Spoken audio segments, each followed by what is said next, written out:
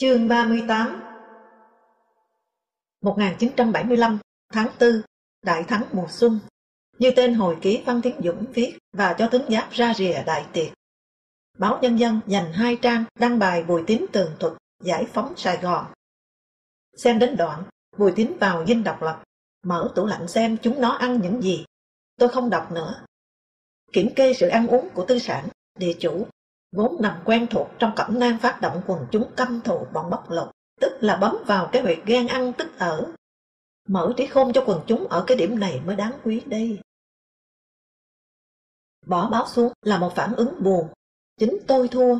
Với thân phận kẻ bị đàn áp, rất bản năng, tôi đứng ngay vào phía bà con đại bại trong Nam. Tự nhiên cứ hay hát thầm. Chung một tương lai tối mù tối mịt, theo điệu một bài hát ca ngợi Biển Đông chung chả môi răng. Gần trưa 30 tháng 4, Nguyễn Thành Long rủ tôi đi bộ về phía ngã tư Lý Thường Kiệt, phố Huế. Đường ngày càng đông người reo hò. Tôi nói, chả lẽ trời đất quỷ thần lại phù hộ. Vừa lúc một chiếc xe máy phóng vượt lên, người ngồi sau vung một bánh pháo đang nổ tung tóe. Tôi không nói tiếp nữa. Tôi dành một trang nhật ký, viết Le Rideau tombe, hạ màn. Sáng 1 tháng 5, con gái tôi dậy rất sớm, khe khẽ lấy khăn quàng đỏ, xin phép cho lên xe nhà hát. Tôi vẫy cháu đến bên giường, thấy cần cho cháu hiểu điều cơ bản. Nói, cho con đi mừng đất nước hết chiến tranh, dân thôi chết chóc, chứ không phải mừng chiến thắng. Vì khi con reo hò, thì trong kia có thể ông nội và các cô chú của con lại đang khóc, bởi bom đạn ngoài này giết chết mất người thân. Tự kiềm chế, tôi tránh chữ nội chiến, sợ cháu ra ngoài bếp xếp. Nhưng chính cùng lúc đó, trong đầu tôi chợt lóe lên một liên hệ. Đảng đã trung thành noi xích sao gương hai ông anh cả và hai, mở đầu sử mới của đất nước, đều bằng nội chiến tàn khốc. Để rồi rút ra kết luận thần thánh, chính quyền ra từ nòng súng. Nhưng sao người ta cứ phải mượn danh nghĩa chống ngoại xâm? Kia, từ 1972 đến 1975, 3 năm qua toàn là Việt Nam thiệt Việt Nam. Mỹ cuối cùng chẳng phải đã học Trung Quốc vỡ Việt Nam hóa chiến tranh đó sao? Để nó đánh, còn mình tung hứng chỉ trỏ đằng sau, có hơn không? Đâu chỉ tôi lo người nhà trong kia khóc. Ngoài này tôi đã chứng kiến người khóc. Gần nhà tôi có cụ Lập, hơn 70 tuổi, thổi clarinet, dàn nhạc cung đình của Bảo Đại, cùng dàn nhạc theo cách mạng, đánh Pháp, rồi tập kết ra Bắc cùng với Dương Quang Thiện, Lý Thương, các giám đốc nhà hát giao hưởng, hợp xướng, nhạc vũ kịch, nhà hát ca múa nhạc. Mỗi cụ Lập không đảng thì lính trơn, sống một mình, nghèo, đói. Biết tất nâu bạc phết quanh năm ở chân. Đúng hơn, hết thun, tuột nằm thòng lòng ôm mắt cá. Đôi dép rau quai vòng ngõm lên như những còng vó. Mưa gió ra chuồng xí về, thấy tôi dịch sách ở đầu hiên vì mất điện. Cụ dừng lại. Đập vào mắt tôi là đôi bít tất lúc này đã tuột ra nửa bàn chân, đang như hai cái bao tải con, lau chùi vệ sinh cho dãy hè sứt mẻ, ướt rượt, cho vũng nước đáy đã lên ván mấy màu ở chuồng xí. Tôi thầm nghĩ, cụ không tập kết thì cụ đang đi giày da bóng loáng và quần tẹt gan màu than đá. Về sau, trong mắt tôi biết tất lòng thòng ở hai cậu chân gầy móc meo và lật phật rũ ra ngoài đến một nửa kia trở thành ngọn cờ của đầu hàng buông xuôi. Tôi là vì nghệ thuật mà hăm hở ra đi, nhưng nghĩ lại thì cũng vì nhiều cái lắm. Vì tiền đồ cá nhân này, vì nước này, nhưng cuối cùng chẳng cái gì nó vì tôi. Một hôm để cụ vui, tôi nói, cụ ơi, sau cách mạng tháng 8, nghe dàn nhạc cung đình chơi, có cả clarinet, saxo, 2 bài lưu thủy hành vân ở trước nhà hát lớn. Tôi thật không ngờ ta đã kết hợp Tây nhạc và hay đến thế. Các cụ từ hồi ấy đã chăm chút vốn liếng dân tộc và học ngoại. Ấy, rồi ông Tố Hữu bắt giải tán. Ông ấy bảo truyền thống chúng ta là thô mộc, Tây nó mới càng đồng dây đồng. Thì ông gì cục trưởng văn hóa quần chúng cho mở lại Hội Liêm cũng bị phê phán rồi mất chức đấy. Tôi thầm nghĩ, Đào Duy Kỳ. Bây giờ tôi mau mắn mừng cụ sắp được đoàn tụ gia đình. Nhưng cụ nắm tay tôi. Cảm ơn ông, đoàn với ai, tụ với ai. Vợ con chưa biết hiện ở đâu. đi theo nhà khác mất rồi có khi. Họ hàng thì chết trong Tết Mậu Thân. Tôi về đó vẫn lại trơ làm thằng tập kết đợt 2, trơ trọi một mình. Ra đi để thống nhất đất nước. Bây giờ ai thống nhất với thân già tôi? Thương cụ, tôi cúi xuống, thì lần đầu tiên thấy chân trần của cụ, nó xương sẩu mỏng tớp vặn vẹo, và tôi thấy đúng là nó có một nội tâm, và nội tâm ấy đang mếu. Tôi vụt nghĩ, ma y thần tướng có lẽ nên xem tướng bàn chân trước hết, lấy cái bệ đỡ của số kiếp này làm điểm đột phá vào vận mạng mỗi người. Cụ Lập nói chuột cống tha mất biết tất rồi.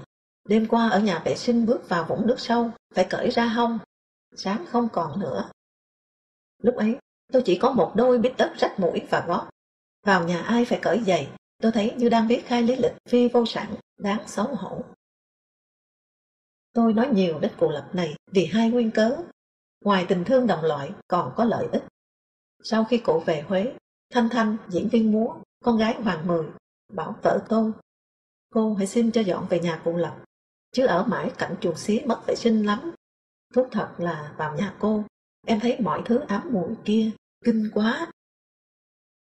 Cụ Lập đã cho gia đình tôi một dinh cơ thơm. Nguyên cớ thứ hai, cụ Lập giống cụ Hồ như một bản sao. Trẻ con khu Văn Công thường đến đập cửa nhà cụ. Cụ Hồ ơi là cụ Hồ ơi, sao cụ lại đến ở đây? Lý ngựa ô là ngựa ô, nào xin rước cụ, rước cụ là về rừng à rừng. Hay vỗ tay hát chỏ vào nhà, hai mắt bác như sao, rau hơi mùi. Chúng kháo rau cụ có mùi thui thúi. Hỡi ma y thần tướng, sao giống nhau như đúc mà mỗi người một cảnh. Bên là vật chứng của vinh hoa thành đạt, bên là vật chứng của lụng bại thảm thương. Tôi đã có lúc nghĩ, không chừng cụ Lập là một phản Hồ Chí Minh, một phản vật chất trong vật lý. Lúc ấy tôi chợt tiếc, đã không quan sát kỹ bàn chân cụ Hồ, một dạo tôi hay nhìn thấy. Nhân chuyện đám trẻ con lý ngựa ô ghẹo rước cụ Lập về rừng, cần nói thêm chúng còn ghẹo cái phi lý của xã hội. Chúng vỗ mông, hát rất đều và to. Què liên lạc, lát lái máy bay, cục tay đào hầm, câm gọi điện, mù đọc báo, điên chỉ huy. Và một kiểu lắp thêm chữ vào câu hát, như kiểu cờ domino. Ai ngắt không hát tiếp được, sẽ bị ê. Bà gì bà ngoại gì ngoại xăm gì xăm lăng gì lăng bác gì bác hồ, hồ gì hồ đồ, đồ gì đồ xôi gì xôi lạc gì lạc thối gì thối tai gì tai chó ỉa vào mày bày nước đái, cho tái mặt lên. Xong chiến tranh cả tháng, tôi rất buồn, không có tin của bố và các em tôi. Dù Linh vào Nam biểu diễn từ đầu tháng 5, và Thép Mới, Mai Lộc hết sức tiền. Gia đình tôi mất liên lạc với nhau đã lâu. Thưa miền Nam đang sướng rồi khổ đây, thì mọi người cũng lại suýt xoa.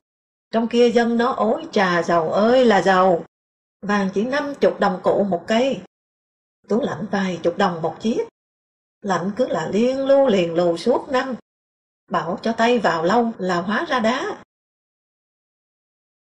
Một sáng, PK bên giáo dục chuyển sang làm báo, mời tôi ăn phở Phú Gia. Lúc chờ anh nói, chỉ với anh thì tôi mới nói thật cái này, nhà tôi là tư sản anh à. Thấy vẻ sung sướng trên mặt anh, tôi mừng thay, nhưng cũng lo. Tôi nói khéo sẽ mất hết. Ca nói, tôi đã mất cách phân tán cả rồi, sao để họ lấy không được chứ? Trả lời tôi hỏi trong ấy họ sống thế nào. Anh nói, đủ hết, nhưng nay nhà tôi đã cho nghỉ máy lạnh. Giả nghèo, buồn nào cũng máy lạnh. Xin lỗi anh, tôi thấy sướng nhất là đi toilet. Ôi trời, anh biết không, rộng, thoáng, mát, sạch. Buồn trưởng phó ban báo ta thua xa. Hồi nghị quyết 9, Ca đã xét lại khá mạnh. Tôi không hiểu tại sao, nay anh chỉ nói niềm vui hưởng thụ của gia đình tư sản với riêng tôi. Mơ hồ thấy, có khi anh lại nhận ra ở tôi cái gì đó giống Sài Gòn. Đúng, giống thì mới chống giữ việc giải phóng nó chứ. Cũng lại nghĩ, thảo nào có câu, miền Nam nhận họ, miền Bắc nhận hàng. Con búp bê lủng lẳng trên ba lô mỗi anh lính trên đường về Bắc. Nhẹ đi một cơ số đạn giỏi cướp mạng người, thì nặng ra thêm một vật cưng biết chớp mắt, nhuyễn cười.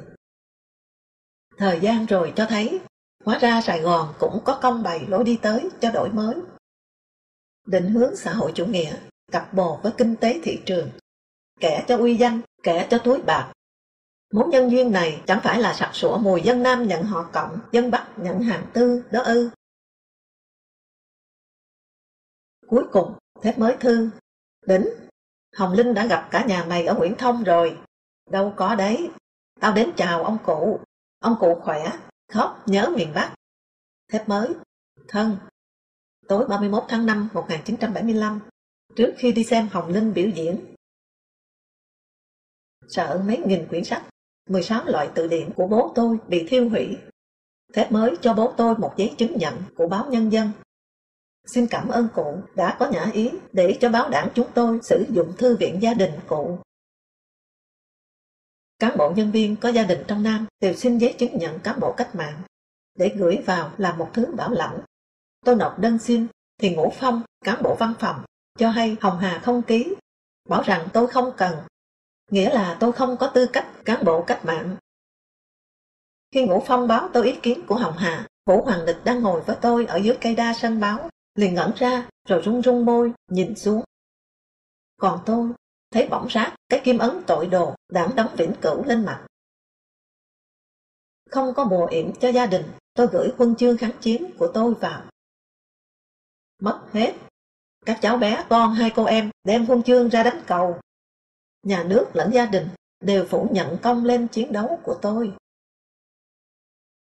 Cơ quan báo họp, nghe truyền đạt ý kiến Phạm Văn Đồng. Ta nhân đạo, đưa họ đi cải tạo để trở lại làm người. Kẻ nào không chịu mà chống lại thì ta sẽ đối xử như chó. Ý là cho quay lại đời sống chó săn. Tôi nghe thấy kinh khủng, lạnh cả người. Bữa ấy cũng truyền đạt lời Lê Đức Thọ.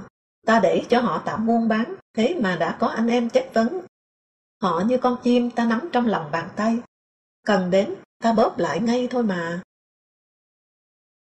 Người ta hớn hở thì lòng tôi u ám. Như nàng Kiều trước mộ Đặng Tiên, cứ thấy số phận mình gắn nhiều với bà con trong kia. Cũng chung phường phản động cả. Nghe câu, chuyến tôi đi xe đò Đức Thắng, đéo mẹ đời độ má tương lai. Chả hiểu vì sao lại truyền ra Bắc.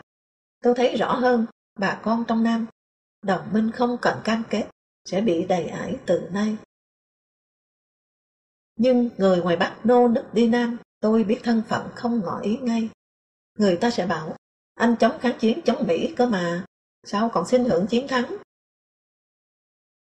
Gần 5 rưỡi sau, tôi được giấy phép vào. Tiền không có. Tôi vay Lê Văn Viện, phiên dịch cho sứ quán Ấn Độ, bố bóng tức ca sĩ Hồng Nhung, 500 đồng. To của. Anh cứ cầm, bao giờ trả em mà không trả cũng được, Viện nói. Có tiền rồi lại khó khoản vé. Chỉ có thể hoặc nhất thế nhì thân, hoặc chìa cổ ra cho phe vé. Tôi nhờ học giả Đào Duy anh biết vài chữ, bảo tôi cầm đến cho Hiến, làm ở báo L'action, Quân Du Kích và Hà Nội Mới. Hiến đã mua cho tôi vé liên vận, xe lửa đến Vinh, đổi xe khách trực chỉ ngày đêm vào Sài Gòn. Đến miền Nam đầu tiên nghỉ ở Đà Nẵng. Hành khách ngủ vạ vật trên đường, quanh xe. Sáng sớm, mở mắt, tôi thấy một vùng lóa trắng, tinh khiết, ngỡ như mênh mang, ngay ở trên đầu, pho tượng Phật. Chợt thấy lòng êm ả lạ. Nhờ ánh sáng an ủi mà một Đức Phật bằng lặng và nguy nga như tảng băng Nam cực kia, trôi đến, ban cho. Sau biết đó là tượng Phật Quan Âm lớn nhất Việt Nam, ở chùa Linh Ứng, Bãi Bục. Hay thật, sao đêm đầu tiên gửi mộng trên đất miền Nam, tôi lại ở Bãi Bục. Tôi tới nhà, cô em út trông thấy tôi đầu tiên. Cách đây 20 năm, ở Đại học Bắc Kinh, tôi nhận được một bưu thiếp, sản phẩm đặc biệt của cái thời tạm chia cắt. Hân, 16 tuổi, viết, em mơ thấy anh được giải Nobel. À nhưng anh có biết Nobel là gì không? Em khoe với bọn bạn là anh rất giống Marlon Brando và Anthony Perkins. Ôi chúng nó ghen quá, đã đẹp trai lại học giỏi nữa. À nhưng anh có biết hai diễn viên Mỹ này không? Nay, Hân ngẩn ra, nhìn mãi cái người tiều tụy, đang cố rút chân ra khỏi đống bị sọt cam ba lô, tha vào cứu tế, chất đầy sàn xích lô. Gắn rút được chân, thì một chiếc dép nhựa nâu văng lên thành một parabol hoàn hảo của một chiếc lá đa già, mỏng sắc. Nó liệng vòng lên qua đường, rồi rơi đánh đạch một cái trước khung cửa gỗ tối tăm của nhà tôi. Tiền trạm của tôi là cái gót rổ kỳ khu nằm trình diện kia. Khi xỏ lại chân vào nó, tôi chợt thấy mình đúng là khố dây đi đất. Tôi không có nền móng gì ở dưới chân, nhẹ bẫng, trống trơn, trừ tình gia đình, bố con, anh em. Tôi đồng thời cũng thấy một ngỡ ngàng lớn trên mặt em gái. Em quan niệm người có tài mới thành đạt, và thành đạt thì trước tiên là có nhiều tiền, kiểu như Bill Gates sau này vậy. Tan vỡ Nobel, Marlon Brando, Anthony Perkins ở người Anh, tan vỡ hết luôn cả mộng nữ sinh trưng vương Sài Gòn. Đoàn tụ thật là cảm động và vui, nhưng luôn nhói lên một nỗi lo đen ngòm. Gia đình tôi trong này rồi sống làm sao? Bố tôi sụt 10 cân, lo chán. Tôi nhắc chuyện Nguyễn Thành Long nói bố bị bắt đứng nghiêm một lúc. Cụ cười, bảo tôi, bố đi bộ về đến đầu phố thì bị một anh bộ đội cầm súng gác giữ lại. Hỏi đi đâu mà nhanh thế? Bố nói, tôi già nên muốn mau về nhà nằm. Không được, đứng im 5 phút. Bố lại ngỡ như thuở bé đi học. Đứng nghiêm là quay mặt vào tường. Nên quay vào tường thì anh ấy lại vặn. Sao quay mặt đi, trốn giáo dục à? Lại quay lại, nhìn thiên hạ qua lại nhìn mình. Đứng đã ngán, lại phải nghe loa ca ngợi chiến thắng, phân tích chiến thắng. Đến đây, bố tôi chợt ra đầu giá sách, lúi húi lục tìm, rồi quay lại đưa tôi 2 trang báo đã cắt. Đỉnh xem, chiến thắng đây. Một nửa trang báo Sài Gòn Giải Phóng, có câu tôi nhớ đại ý như sau. Với Việt Nam, Trung Quốc vĩ đại không chỉ là người đồng chí, mà còn là ông thầy tín cẩn, đã cưu mang chúng ta nhiệt tình, để chúng ta có được ngày hôm nay, thì chủ quyền Hoàng Sa thuộc Trung Quốc hay thuộc ta cũng vậy thôi. Khi nào chúng ta muốn nhận lại, Trung Quốc sẽ sẵn sàng giao lại. Một trang nữa với bài xã luận nhan đề thật kêu, thấm nhuần tinh thần nhân đạo Việt Nam. Bố tôi che phần dưới bài xã luận, hỏi tôi, Truyện hoa ông sao? Đỉnh có tin không? Rồi rút tay lại, cho tôi đọc tiếp. Như sau, đế quốc Mỹ và tay sai đã biến chúng từ con người thành ra dã thú. Cách mạng phải cải tạo chúng từ thú trở lại thành người. Phải giam chúng lại để chúng không làm hại nhân dân được nữa. Đồng thời phải cải tạo chúng để chúng cải tà quy chính. Tôi lại thấy lạnh người như lần đầu nghe truyền đạt lời đồng tại bản danh báo đảng. Bố tôi nói, qua thư từ các con, bố đoán các con khốn khổ vì đảng, và vì thế bố cũng hài lòng, đỡ buồn. Trước kia, trong này vẫn gọi Hà Nội là tay sai của Moscow, Bắc Kinh, còn bảo Sài Gòn tay sai thì Sài Gòn không hề dâng đất cho Mỹ như Hà Nội. À, Đỉnh thì chắc biết, cũng Trung Quốc, nhưng Trung Quốc lại đã có lão tử chủ trương không dùng vũ lực, vì chính vũ khí sẽ chống lại người cầm vũ khí. Mặc Tử thì phản chiến thế này, mùa đông rét, mùa hè nóng nên không giấy binh, mùa xuân canh tác, mùa thu hái gặt nên cũng không giấy binh. Người ta sợ khổ dân mà không đòi chém giết. Còn Mạnh Tử nói, kẻ cầm quyền coi dân là ngọn cỏ cục đất, thì dân coi lại họ là quân cướp kẻ thù. Nghe bố nói lão tử, Mặc Tử, Mạnh Tử mà mình im, tôi hơi ngượng. Học ở Trung Quốc, nhưng tôi không mò vào lão tử, Mặc Tử, Mạnh Tử.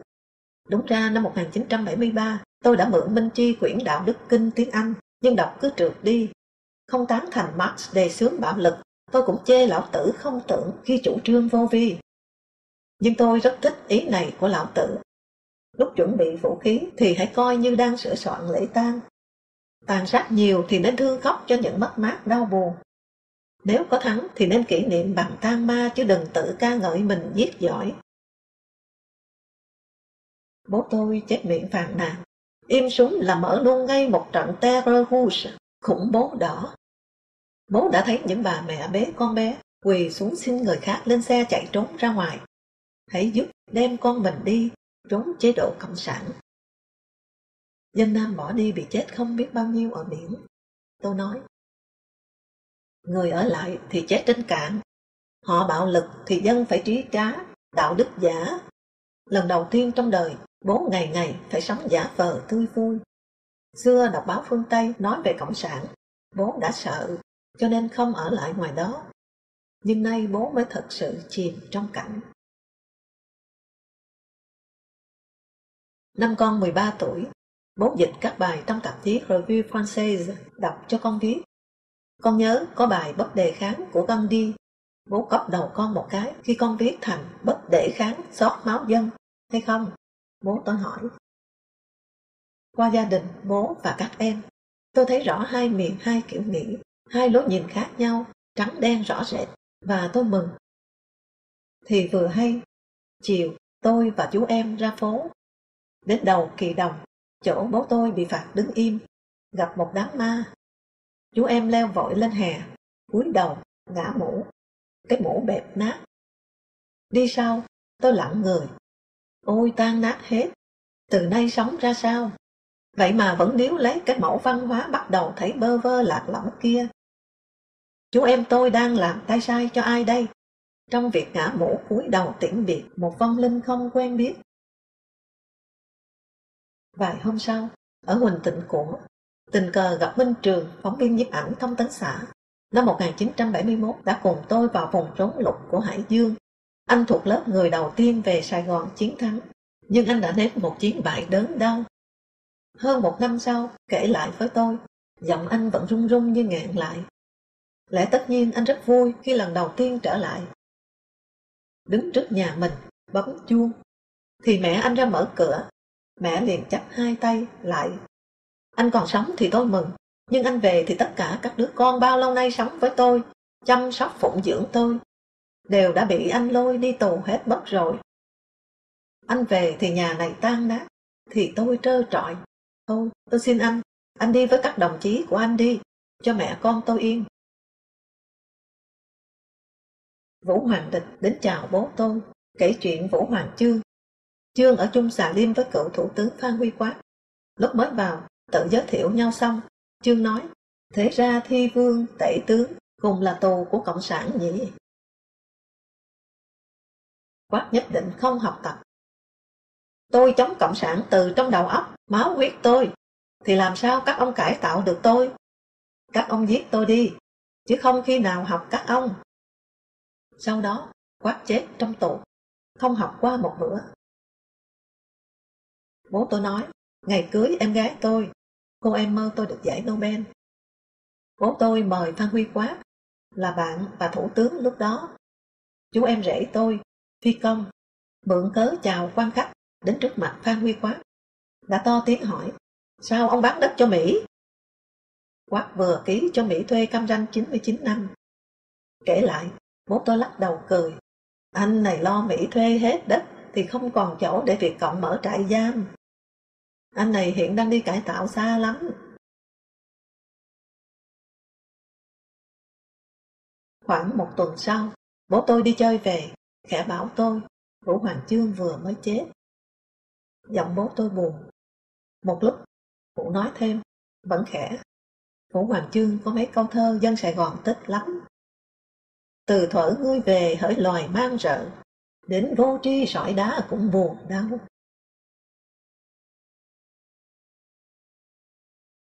Trần Vũ, đạo diễn điện ảnh, bảo tôi, năm 1975, Vũ vào Sài Gòn tìm Vũ Hoàng Chương.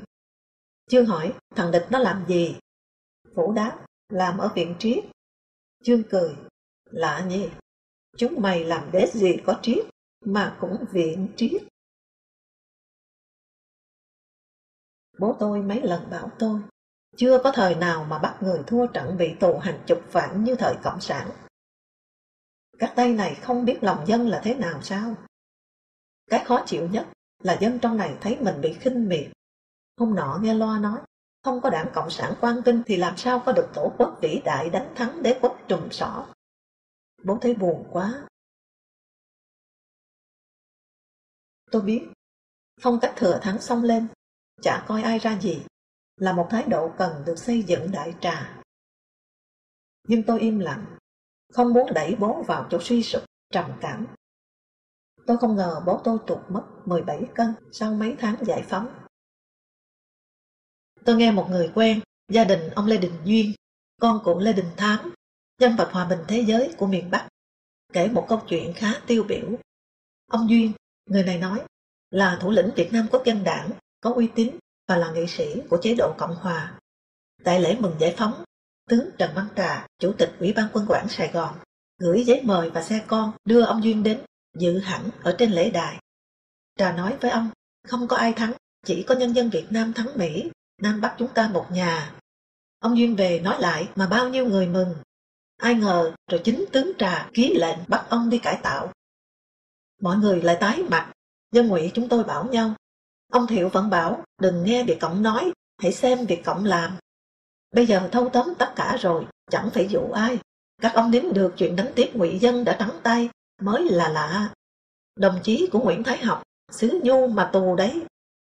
Vừa ngon ngọt lại quắt mắt ngay, lật lọng quá. Vào Sài Gòn tôi tránh gặp gỡ. Rồi trong một bữa giỗ nhà Ngọ, sĩ quan biệt kích Sài Gòn bị cải tạo. Lan vợ Ngọ là bạn của em gái tôi, khẩn khoản mời tôi đến đường Hoàng Đạo gần ga.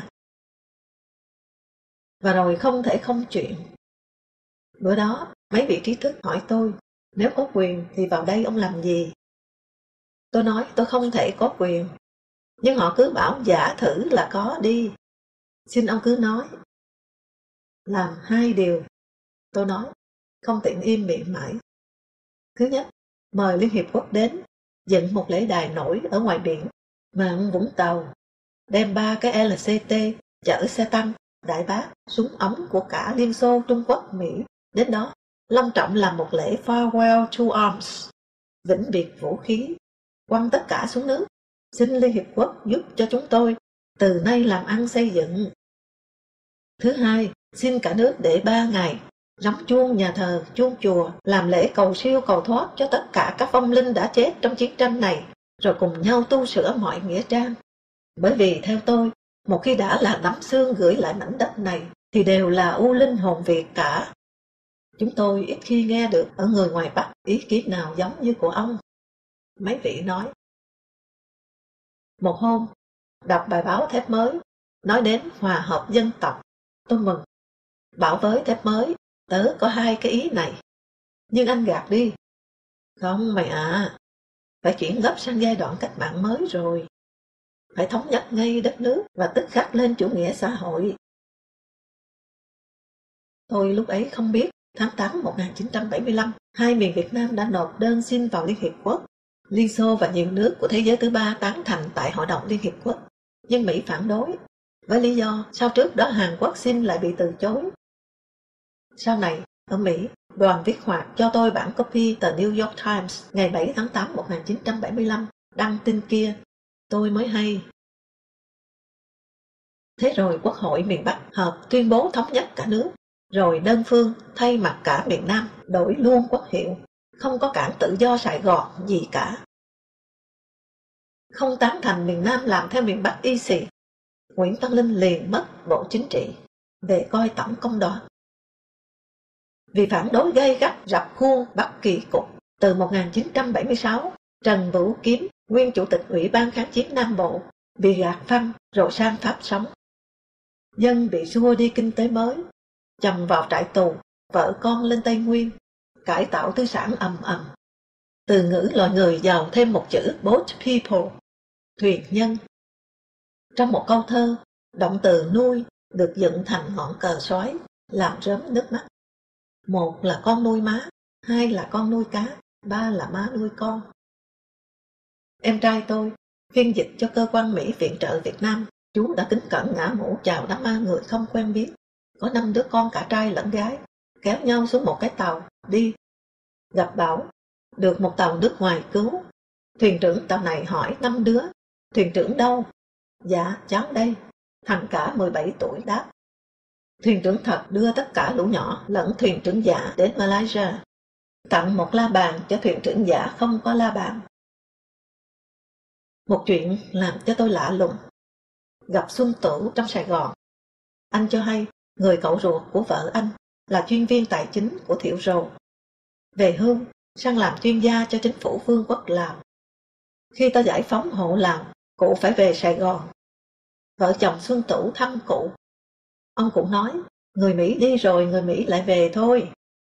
Xuân Tửu kể lại cho tôi mà bật phá lên cười. Thôi hài quá, anh nói.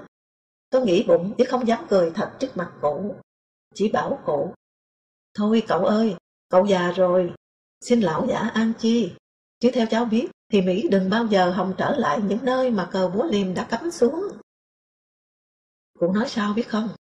Cụ nói, thế là vì các anh chị chưa hiểu sức mạnh của đồng đô la đó thôi. Trước khi Xuân Tửu chết ít lâu, một hôm anh hỏi tôi có nhớ chuyện ông cậu ruột vợ anh không? Này, anh nói, tôi không hiểu nổi sao ông cụ lại có cái tầm dự báo ghê gớm đến thế. Thằng đô la ấy, nó trở lại thật kìa, mà lại phải khẩn khoản mời nó, xin nó cải cách nhiều cái theo luật pháp của nó, để cho nó hạ cố nó đến. Cái gì làm cho tôi ngu, mà cái gì làm cho ông chuyên viên Ngụy kia sáng? Tại chúng ta tin cờ búa liềm đến đâu thắng đó. Có đúng như thế không thì chưa rõ, Xuân Tửu nói, nhưng chắc là không thắng được lòng người.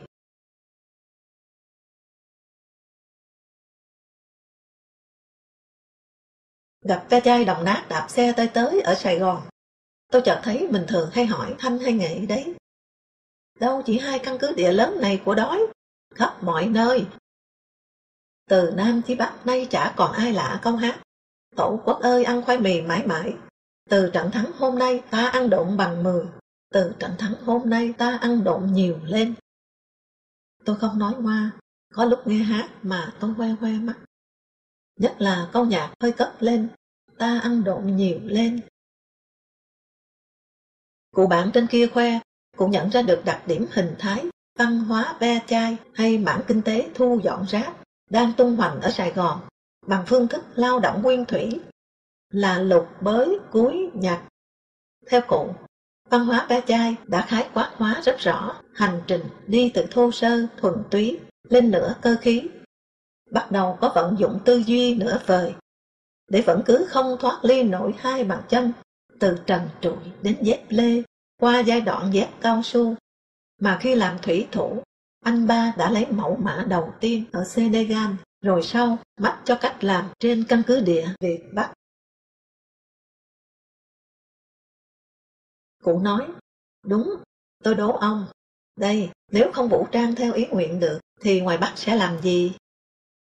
Ôi, ông bảo là tuyển cử ư? Để thành đệ nhị quốc tế cải lương đầu hàng à? Hà Nội chẳng tuyển cử với ai hết. Ông xem dân ta tốt như thế, mà các ông ấy có cho tự do bỏ phiếu để được đua tài cao thấp với đảng đâu. Tôi nghĩ ra rồi, sẽ không xẻ dọc Trường Sơn, mà đắp lên ở Bến Hải một hoành sơn vách đái kiểu tường Berlin. Ông có biết một dạo dân Quảng Đông bơi qua biển trốn đi Hồng Kông bằng gì không? Dạ, bằng phao ghép bằng bao cao su. Condom people. Cái bao cao su, cụ tha lỗi, chứ cụ có đồng ý là mỗi mạng người có mặt trên đời này đều là kết quả của một cuộc cạnh tranh câm lặng nhưng hết sức dữ dội giữa các tinh trùng không? Cách tuyển chọn phần tử ưu tú nhất đó, Sir Winston Churchill, vị anh hùng kháng chiến của Anh, và Charles de Gaulle, bậc anh hùng giải phóng của Pháp, đều về vườn sau khi thành đạt. Có lẽ vì thế dân họ mới được hưởng cái mới. Tiến hóa là luôn kèm với phá thần tượng, còn cứ dựng thần tượng vĩnh viễn thì dân ăn mài. Sau đó, cụ bạn rủ tôi đi dạo một vòng. Mỏi chân, chúng tôi rẽ vào một khu biệt thự kính cổng cao tường, vườn cây tùm, rồi ngồi xuống một chiếc ghế dài granito trông sang một vườn hoa nho nhỏ. Mất điện, tiếng máy nổ ầm ĩ trong mỗi biệt thự. Như có trời xui, cách chúng tôi 2-3 mét, một phụ nữ ve chai ngồi tựa vào hông chiếc ghế dài trống không. Tôi bảo ngồi lên ghế thì lắc, cháu không quen ngồi vào thứ sang. Cụ bạn bèn đến bên, bây giờ được ở trong các nhà thế này, cô có quen không? Không ạ. Cô thấy nó đẹp không? Đẹp, nhưng cháu chỉ muốn Mỹ nó lại thả bom cho tan hết. Chúng tôi trố mắt, không ngờ tới câu trả lời dứt khoát, đanh thép này chút nào. Người phụ nữ nói tiếp, thế hồi đánh nhau đâu có như thế này. chả là đều nghèo như nhau cả thôi. Bây giờ đấy, đứa ăn chẳng có, mà đứa thì sướng quá vua. Biết trước là ra một trời một vực thế này, thì chả đi hy sinh làm gì. Hai cụ không nghe thấy dân đã có câu ca đấy ư? Áo lính chưa ráo máu đào, mà xe vợ tướng đã vào tới nơi. Người phụ nữ quê ở Nga Sơn, Thanh Hóa, đã thanh niên xung phong ở đường mòn. 3 năm tròn không thấy một bóng vía đàn ông. Đến nỗi chị Cung Đoạn Phó, chị này bạo mồm lắm. Bảo, giá một đứa, Mỹ hay Ngụy cũng được. Nó lạc đến, để cho chị em ta nuôi nó ngày 2 bữa. Chị sai nó làm có mỗi nhiệm vụ, đứng đái đái vẫy vẫy cho mà xem nhỉ. Còn có kiết gì nữa đâu hai cụ.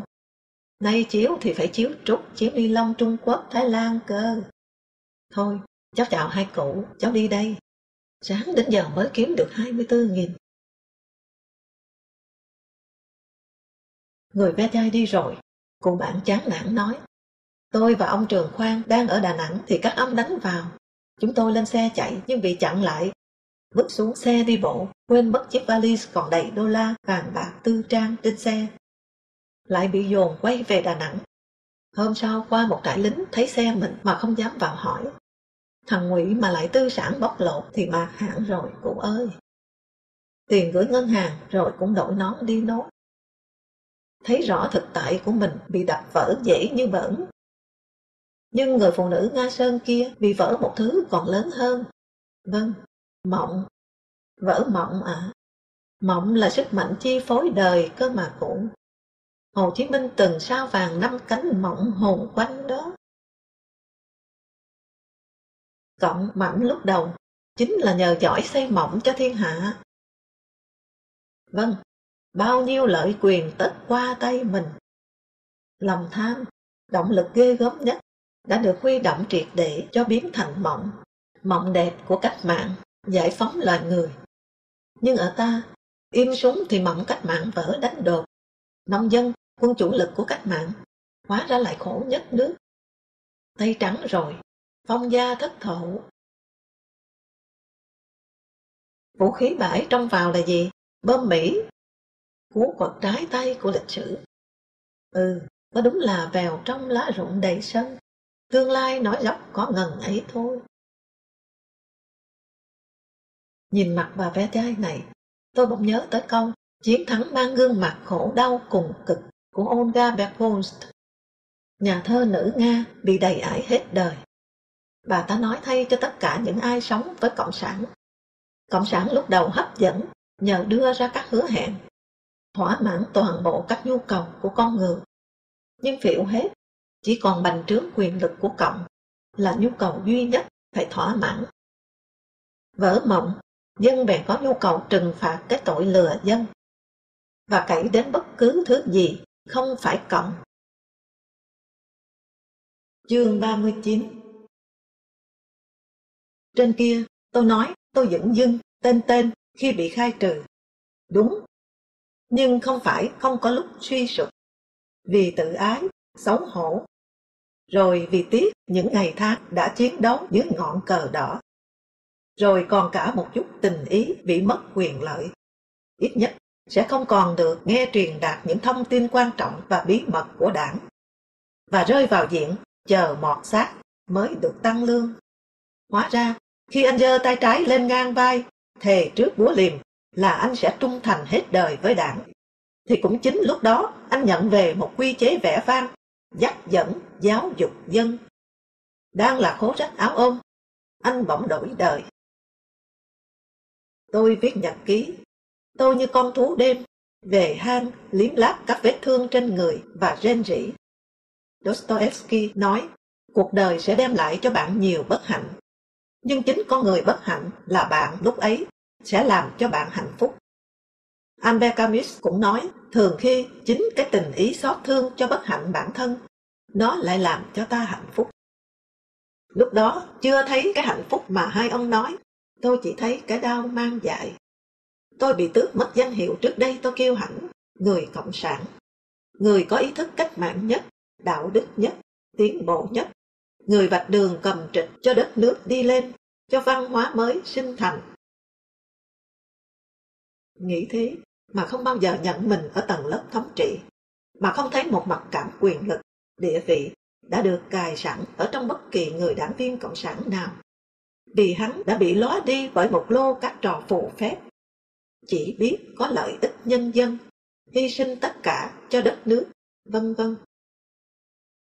Từ nay, nghe đảng viên kêu gọi nhau, chú ý theo dõi phản ứng của quần chúng trước sự kiện này, sự kiện nọ, tôi đôi khi xấu hổ, cảm thấy tấm mộc che chắn, một bảo lãnh, bon de garantie đã bị rơi xuống. Và tôi là một con sên vỡ vỏ. Tôi rất muốn rên thành tiếng. Tôi chợt hiểu vì sao các con vật bị đuổi ra khỏi bầy thường hay cúp đuôi, dấu hiệu của buồn hay của ngượng. Nhưng ban ngày, dưới ánh mặt trời, đi giữa bầy người hung hãn săn lùng tôi, họ cần cặp mồm tôi lại cho cấm khẩu. Tôi lại dựng đuôi lên và nhe răng, phản ứng kiêu hãnh tự nhiên của thú hoang. Mừng là mình còn chất thú hoang ở trong cái chuồng gia súc. Đã có lúc quá nản. Chẳng hạn, dưới đoạn nhật ký vừa nói trên, tôi đã có mấy dòng như sau. Sẽ thư cho anh Thọ thế này. Tôi xin đầu hàng. Dạ, tôi thua. Vì tôi chỉ đạo đức suông. Tôi đã tách đạo đức ra khỏi chính trị. Tôi đã không thấy đạo đức phải chịu sự chỉ đạo chính trị của đảng. Tôi dại dột. Tôi gìn giữ ý tứ với bản thân hơn với người khác, trong đó có anh. Do đó, hiện nay tôi đang tự tiêu hủy. Cố nhiên, đó chỉ là lúc quải. Tôi đã giữ được ý tứ với bản thân trước hết. May sao, cái chất thú hoang, nó đã giúp tôi giữ lấy nhân cách cho mình. Cái nhân cách hết sức mong manh trong vòng vây của chủ nghĩa tập thể. Cái chủ nghĩa nó không biết đến nhân cách. Cái gì dính đến nhân, con người, là nó ghét lắm. Tôi rất thích bố tôi viết trong thư. Il faut célébrer la grande sortie de Đĩnh. Cần ăn mừng cái thoát ra lớn lao của Đĩnh. Đúng, bước ra khỏi vòng vây. Thà làm con đom đóm lập lòe, được chút ánh sáng của riêng nó. Cái ánh sáng nhỏ mọn, nhưng làm nổi bật lên bóng tối bao la hải hùng vây quanh nó. Mấy chục năm sau, sống với đất nước đang dần dần nhận diện được kẻ đã đầy ải mình, tôi bắt đầu cảm nhận thấy hạnh phúc. Ít nhất, tôi đã nhận ra tội ác và lên án nó giữa lúc nó đang có bộ mặt huy hoàng nhất, có niềm tin gần như trọn vẹn của dân. Ít nhất, tôi đã đương đầu, không quỳ gối trước nó, cũng như đã ngay thẳng nhận mình từng đi theo nó, tội ác. Để tỏ thông cảm, một dạo thép mới hay mời tôi lên buồng anh uống nước, tán gẫu. Có khi nhờ đọc và chữa hộ luôn bài anh vừa viết. Một sáng, cô thư ký vào, đưa các bài báo cho thép mới duyệt, vừa đi ra. Tôi hỏi anh, có thấy các móng tay cô ấy được săn sóc như vật tư trang, đồ tế nhuyễn bằng châu ngọc cả không? À, có thấy chứ, nhưng để làm gì? À, để thay mặt cho hai thứ, mà theo bản năng, người con gái phải giấu kín. Đầu tiên, cái móng tay tư trang tế nhuyễn nổi gồ lên này ám dụ đến một thứ quả trong vườn cấm của cô gái. Hai là mượn hình một dao đèn làm bằng chất pha lê quý để che đi ngọn lửa dọc của con dục lấp ló ở bên trong sau đó. Chiều nọ, đi ở bãi sông Hồng, chỉ chiếc xúc chuyên poplin tàu trắng lóa, vật duy nhất trên cây sào bắt dọc mảng con thuyền vắng ngắt ở cả một đoạn sông vắng ngắt. Tớ bảo cậu, có thấy nó là một quả cầu thám, không tráng mạ bằng một chất liệu đặc biệt. Vừa mới hạ cánh sau một chuyến ngao du trên không về không? Hôm nay nói thêm, khi nào ôm ngực người con gái, thì quả cầu ấy bay lên và sống và éthéré, siêu thoát. Còn khi rời ngực người con gái, thì nó xẹp xuống để gom dần năng lượng, chờ chuyến bay sau. Nhân đây, lại hỏi thêm, sao các cụ gọi mắt lá răm, chỉ vào đĩa trứng vịt lộn có rau răm? Nghi lễ ngôn ngữ đó, không lẽ gọi tuẹt ra, ôi mắt em dâm? Lá răm là cái nệm giảm sóc, sản phẩm tinh tế hay lỡ lời thô thiển của vô thức? Rút lại, tớ muốn chứng minh câu Voltaire, viết không đơn giản là vẽ ra tiếng nói. Câu này quá hay, tôi nói tiếp. Vì để thành văn học, tiếng nói còn cần một mồi lửa vô thức. Nhất là ở tiếng nói của thơ, Vô thức ấy chính là hồn thiên riêng biệt của mỗi người, không thể diệt, không thể hòa. Aragon cũng nói, viết là vũ đạo của đầu óc. Thôi, nói thêm, cái NG học ở Đức về, đi sandal cao gót. Cậu bảo bàn chân con gái tự nhiên trông thành một đường arabesque, uốn lượn, quá đẹp. Đúng, nhưng cậu mới thấy cái chất vật lý của bàn chân con gái gói bọc trong những quai da. Tớ còn thấy ở đó động thái ưỡng dướng của cơn mê nhục cảm. Sau này viết hồi ký, Thép Mới bỗng sôi nổi. Tao phải viết những chuyện trò về chữ nghĩa và văn học với mày. Nhưng tao thương mày. Mày cần tìm lại chất xã hội. Mày giàu chi tiết nhưng thiếu tư tưởng. Tức là chính trị, cái mà tôi kém cỏi. Anh biết tôi nói tới quả kiếm và ngọn lửa dập là tôi muốn bảo anh hãy nhặt nó đi. Nó, cái sự vật chính trị mà anh nhìn nhiều rất giỏi, để nhìn nhiều sang thế giới sự vật thiên nhiên, con người, đặng khai hoang, mở rộng vùng cảm xúc. Với mọi hành vi chính trị của đảng, Thép Mới đều nhìn nhiều ra thành thắng lợi, sáng suốt, cao quý, vì nước, vì dân. Năm 1956, theo Bác Hồ đi cảm ơn các nước anh em, anh trốn trại đến Bắc Kinh Đại học, chơi với tôi. Ngồi ở Trung Sơn công viên phía tây đại lộ Trường An, anh bảo tôi, để Hoàng Sa cho Bắc Kinh, chứ không thì Mỹ xây căn cứ hải quân ở đấy mất ở mày. Chỗ ấy ở dưới vĩ tuyến 17, vốn là của bọn Sài Gòn cơ mà. Khác nào gửi trứng cho quả. Quả nhiều phần chắc đã dọa Mỹ xây căn cứ hải quân, nên mới đem trứng cho quả trong giữ hộ như thế. Nhưng bữa nay tôi chỉ nói, xã hội đề lẽ C, bỏ rơi tớ, thì tớ đề lẽ C lại. Mà kết bạn với chữ nghĩa, tớ thấy sống phong phú, sung sướng, giàu chi tiết. Không phải mày ạ, cần hai chiều.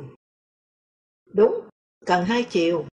Ra nghị quyết 23, ông Duẩn than rằng đảng có 80 vạn đảng viên, nhưng quá lắm chỉ có nổi 5.000 người tài. À, tớ xin đặt ngược lại. Sao anh không đồng hóa anh vào những người tài trong nước, mà lại cứ bắt họ phải đồng hóa vào anh, để rồi anh thu dung nối được có 5.000 người? Tại sao chủ thuyết anh lại dứt khoát đòi lãnh đạo cách mạng là phận sự một chiều cao quý của duy nhất ai đi theo nó, mà thôi? Le comble du sectarisme, tổ sư bè phái. Chuyện với Thép Mới có cái hay. Khi căng, anh thường lặng lẽ rút quân. Những ngày một mình giữa bầy người băm bộ ở báo đảng, tôi hay nhớ đến một câu của Trần Châu. Hôm ấy, sau nghị quyết 9 sầm sập gió bão, hai chúng tôi chuyện ở giữa sân cơ quan. Thấy mọi người qua lại nhìn, tôi bảo, đứng thế này có sợ họ bảo là khiêu khích không? Tôi ngại cho Châu, anh ít nhiều lép vế hơn. Không, Châu nói, họ sợ chúng mình, sợ sức mạnh tinh thần của hai chúng mình. Càng sống ở đây, càng thấy Châu nói rất đúng. Lại nhớ đến câu Phùng, tỉnh ủy viên Hải Dương, bí thư huyện Cẩm Giàng, bảo tôi, qua ông, tôi thấy ra rằng khi ta không sợ thì người sợ ta. Tôi bỗng nhận ra nguồn sức mạnh của ta thường đẻ ra trong đơn độc. Những điều ta đơn độc trải một mình từ rất sớm và bị lấp vùi. Nhưng rồi thình lình từ trong vô thức mù mờ, bỗng chớp nhón nhoi lên, làm vị cố vấn câm ẩn mặt. Dưới đây có thể coi là mấy cảnh ngộ đơn độc sớm nhất của tôi. Tôi chắc lên 4. Một tối, nghe xung quanh kháo chuyện đi xem hội đình chiến 11 November, 11 tháng 11. Có nhảy bịt mắt bắt vịt, leo cột mỡ. Tôi bèn nổi cơn, vòi bà nội bế đi xem. Tôi không nhớ lên đường như thế nào, chỉ nhớ khi đến bên sông sạch, âm u những giảng bàn đè sụp cành lá xuống một miếu thờ. Tôi bỗng đòi ị. Bà dằn mạnh đầu tôi cho ngồi xuống. Tuy cử chỉ bà phủ, tôi vẫn thấp thỏm ngoái nhìn về phía xa xa, nhấp nháy ánh đèn và lô xô những đầu người, râm ran những tiếng cười dọc bờ sông đen ngòm. Mà đồng thời, tôi cũng lại nơm nớp sợ thuần luồng và con dại vẫn hay bắt người ở đây, như trẻ con hồi ấy phải nín khóc vì không thì tào ô nó đến kìa. Nhưng rồi tôi liền buồn, Tôi vừa bắt chợt nét nhẫn nhục trên mặt bà, cái nét mà lúc ấy tôi chưa thể hiểu là hy sinh, khi bà vén vạt chiếc áo kép lên, xé một mẫu lót màu xanh nhạt có những bông hoa to mờ để chùi cho tôi. Tôi đòi về ngay sau đó, trước hết để bà đỡ bận vì tôi, sau để bù vào chỗ hụt trên áo bà. Cùng lúc, vô thức tôi chắc đã lờ mờ ghi lại rằng từ nay các cuộc vui không phải là chỗ của tôi. Còn sám hối sớm nhất. Một sáng, tôi chừng 7-8 tuổi, một người chú họ, chú Đinh, còn trẻ, ở quê bà nội đến, nói là lên thăm ông bà. Đôi hồi, chú rủ tôi đi chơi với chú, bảo dẫn chú đến sở mộ phu, căn nhà gần trường ga có ngọn cờ đuôi nheo bẩn. Chú vào đấy, lát sau ra, ngồi xuống một chiếc ghế kê ở ria tường và chụp ảnh. Sau đó, chú cho tôi 1 xu đồng, dặn chớ nói với ai rằng chú đi đâu. Chiều, chú xin trở lại quê. Vài ngày sau, bố chú, em ruột bà nội tôi, ở quê lên, khóc thảm thiết từ ga đến nhà. Chú tôi đã đi phu tân thế giới. Đồng xu chú cho tôi là một trong số 50 đồng chú bán thân mình cho sở mộ phu. Tối đó, tôi chôn đồng xu xuống chân cột đèn đầu phố thường hay cháy bóng. Sáng sau, ở sân trường học, nhìn ngọn núi Yên Phụ bề thế, hiền hòa, quê bà nội, tôi rớm nước mắt. Ông họ tôi còn lại có một mình, ở cái nơi trong văng vắt như pha lê kia. Buồn là mấy hôm sau, tôi phát hiện thấy ai đã đào lấy mất đồng xu. Hối hận của ta nhiều khi lại là món ăn ngon của kẻ khác. Le lói trong tôi sự thật này, nhưng tôi gạt đi, tuổi thơ không tích đen tối.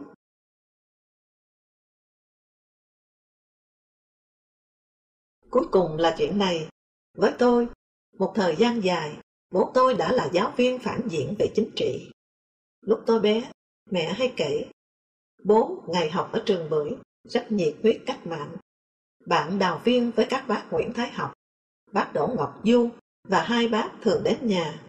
Bác Học nằm sấp, 2 chân gặp lại, thế mà ngủ cả đêm. Chính là điềm báo sẽ lên đoạn đầu đài. Bác Du thì thân với bố hơn, sau thành một ông rất to của Cộng sản. Năm 1960, viết về Đảng, tôi mới biết bác là phím Chu, một trong những người thành lập. Rồi cũng chết. Để tang Phan Chu Trinh rất hăng hái, bố bị trường Bưởi đuổi, rồi vào sổ đen mật thám. Thế là sợ, về đi làm và ăn chơi, và để ăn chơi thì ăn hối lộ. Bố các con chỗ này xòa. Con một mà, mẹ thường nhận xét. Mẹ vô tình đã lái tôi tránh cực đoan nhút nhát bỏ cuộc mà nhảy sang cực đoan cuồng tín. Ông Viện có lẽ cũng vì cuồng tín mà quên giọt máu đào viên. Khi bố tôi tản cư về quê vợ của ông là chủ tịch huyện, liền chuẩn bị đưa lính đến Bắc. Em vợ bác ngầm báo, và bố tôi đành để ông bà và chúng tôi ở lại mà về thành. Chính ông Viện mời ông bà tôi tản cư về đây nếm nổ súng. Không ngờ bố tôi cũng về đây. Ông cần tỏ thái độ lập trường với Đảng. Những ánh lửa nhỏ bé lụng phụng như thế thường ẩn kín ở một nơi sâu thẳm nào, rồi tình cờ một hôm, chúng, những ngọn đèn tiền trạm khiêm nhường, vụt thắp lên, cho ta nhận ra chỗ đặt chân, chỗ là gồm cả đúng lẫn sai. Tôi muốn được nói tới thầy Nguyễn Hữu Tạo, người thầy của bọn lớp nhất, lớp 6 bây giờ. Chúng tôi ở trường ga ngày bé, đặc biệt luôn khêu gợi lòng yêu nước chân chính. Một lần thầy rất buồn, kể chuyện thời trước quân lính ta sang đánh Cao Miên, đã dã man róc mía lên đầu sư người ta, rồi reo cười với nhau. Trên con đường chinh chiến từ Bắc vào Nam, thầy chưa biết dùng chữ đi mở nước như hiện nay. Đã róc mía trên đầu bao nhiêu người. Chuyện ấy là một ấn tượng xấu hổ, đeo mãi lấy tôi. Một sáng tháng 12 năm 1941, khi bọn tôi xếp hàng chào cờ ở sân trường, thầy bỗng long trọng giơ tay lên, nói to: Nhật đánh Trân Châu Cảng, Mỹ đã tuyên chiến. Tuy không biết phải có sóng gió, đất nước mới thay đổi. Phải chăng đại chiến thứ hai chính là một cuộc toàn cầu hóa sơ sài đầu tiên? Nó sẽ đưa Việt Nam lại gần hơn nữa với phương Tây. Tôi lờ mờ cảm thấy thầy muốn hứa hẹn một điều tốt đẹp, cho nên mặc dù nổi chiến tranh, tôi lại thấy hào hứng. Trong đầu con trẻ của tôi, chữ Mỹ bắt đầu hằn in như một niềm hy vọng. Mãi sau mới biết thầy là Việt Minh từ sớm. Năm 1952, ở An Toàn Khu, một tối xem điện ảnh ở văn phòng Trung ương, có cả Phạm Văn Đồng. Tôi cầm micro thuyết minh, phim Liên Xô nói tiếng Pháp. Ở sau máy chiếu, thì một người đi vào ngồi cạnh. Tôi mừng quá, quên bỏ micro.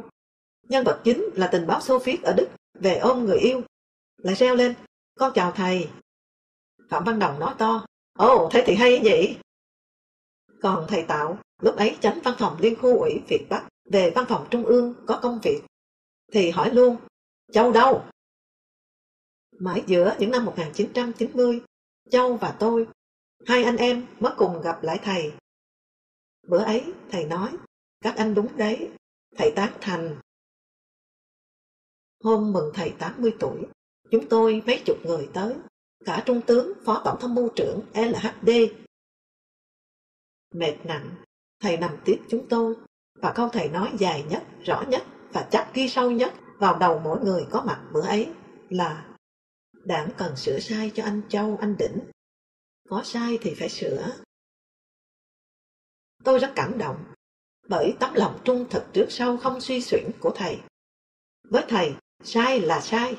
Sai của quân lính ta với người Miên xưa, sai của đảng hôm nay. Với thầy, yêu nước không có nghĩa là xí xóa, nhắm mắt cho qua. Yêu nước đồng nghĩa với nghiêm ngặt đầu tiên với chính bản thân mình. Quang minh chính đại vì thấy lỗi lầm của chính mình. Ngoài ra, tôi còn cảm thụ được một điều gần như hết sức mới mẻ này. Dù vắn gọn, dù yếu ớt, phát ra ở miệng một người bệnh hấp hối, chân lý luôn có sức kích động, khiến cho ta nghẹn ngào, muốn đứng phát ngay dậy. Chương 40. Hòa Bình, lần đầu tiên Linh được cấp một căn hộ ở khu Văn Công Cầu Giấy, để thực sự là nhà của riêng mình. Trước toàn ở nhờ lớp học. Một trong 4 gian nhà lá 12 mét vuông, tường tóc xi, nằm trước 2-3 mét một dãy nhà xí tăng cường. Là cất vội thêm cho kịp với nhu cầu vài tiết, do dân số tăng gấp. Gồm 4 ngăn bằng đất, 2 ngăn cho nam, 2 cho nữ. Gan nhà ở của nghệ sĩ xét về vật liệu, nhưng bé hơn, ọp ẹp hơn. Như tất cả, mặt hậu nhà tôi quay ra đường chùa Hà. Chả ai thiết mặt tiền, lúc ấy trừ tiền tuyến, còn tiền gì cũng xấu, vì nó làm nghĩ đến cái nhơ nhuốc nhất là đồng bạc. Cứ ngày rằm mùng 1 hàng tháng, công an, du kích lại dựng rào, xếp ghế băng, hầm hè đuổi nạt dân đến lễ, không cho bập vào thuốc phiện. Một lần, dân gần như nổi loạn, huyện đội phải điều 4 khẩu đại liên phòng không vào sân chùa, vờ tập trận. Tôi ra tận nơi xem. Từ ngày đầu mở cõi nghệ thuật, ngoài nhà xí tăng cường đã xây ở 4 góc khu Văn Công, 4 dãy nhà xí chính thức, mái fibro xi măng, tường gạch quét vôi trắng, sang hơn nhà đất mái lá của văn nghệ sĩ. Đầy những bức vẽ có sức rủ gọi trẻ, chui vào sau hốc xí, nhòm ngược lên những khi có nữ nghệ sĩ ở trong. Thấy nón trắng lốp, rẽ vào mà nhòm thì không thể sai. Đám trẻ ấy, bà con còn nhớ tên, nay cũng đã hơn 50 tuổi, xe hơi đi lại ra dáng cả. Vậy là danh thơm nghệ sĩ được gìn giữ quá lỏng lẻo sau những dãy xí tập thể, giống các chòi canh thấp bé ở trại tập trung, và có vùng tỏa hương rộng tới chừng 30-40 mét đường bán kính. Hôm chúng tôi ở khu Văn Công Mai Dịch dọn đến, TR trong dàn hợp xướng bắt ngay. Anh nhớ cho em, là của chúng ta, mọi cái đẹp đều giả, chỉ có cái xấu là thật. Tôi lắc đầu không hiểu. Cô bèn giảng, không đứng trên sân khấu nhà hát lớn, đầy người ống ánh toàn kim sa thủy tinh, giả vàng giả bạc, chắp tay lại, giả vờ say sưa hát. chưa có bao giờ đẹp như hôm nay. Để rồi khi nghe thấy mưa ầm ầm trên mái nhà hát, lại bụng vội bảo dạ chết, liệu sân khu văn công có bị lụt không?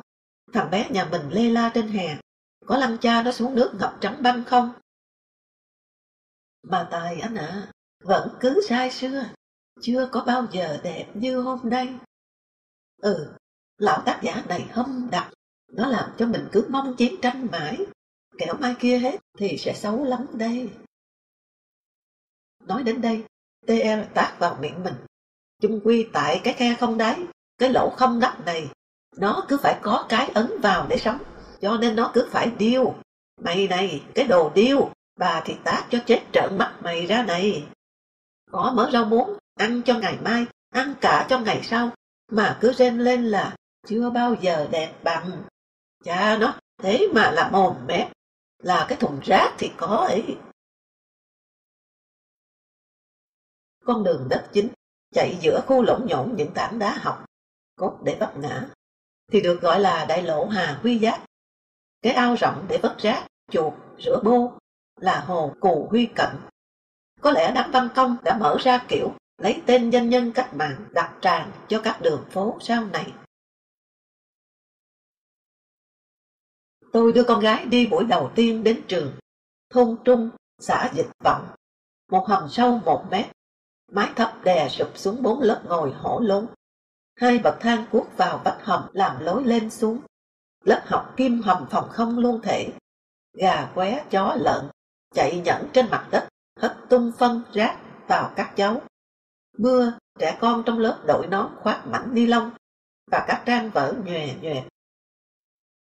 Xin nói chuyện 2 vụ cháy ở khu văn công nhà mái lá. Nạn nhân là nữ ca sĩ nổi tiếng Ngọc Dậu. Chị chạy tới chạy lui vào đám cháy, cố lấy đồ đạc ra, đem chất ở gần đấy.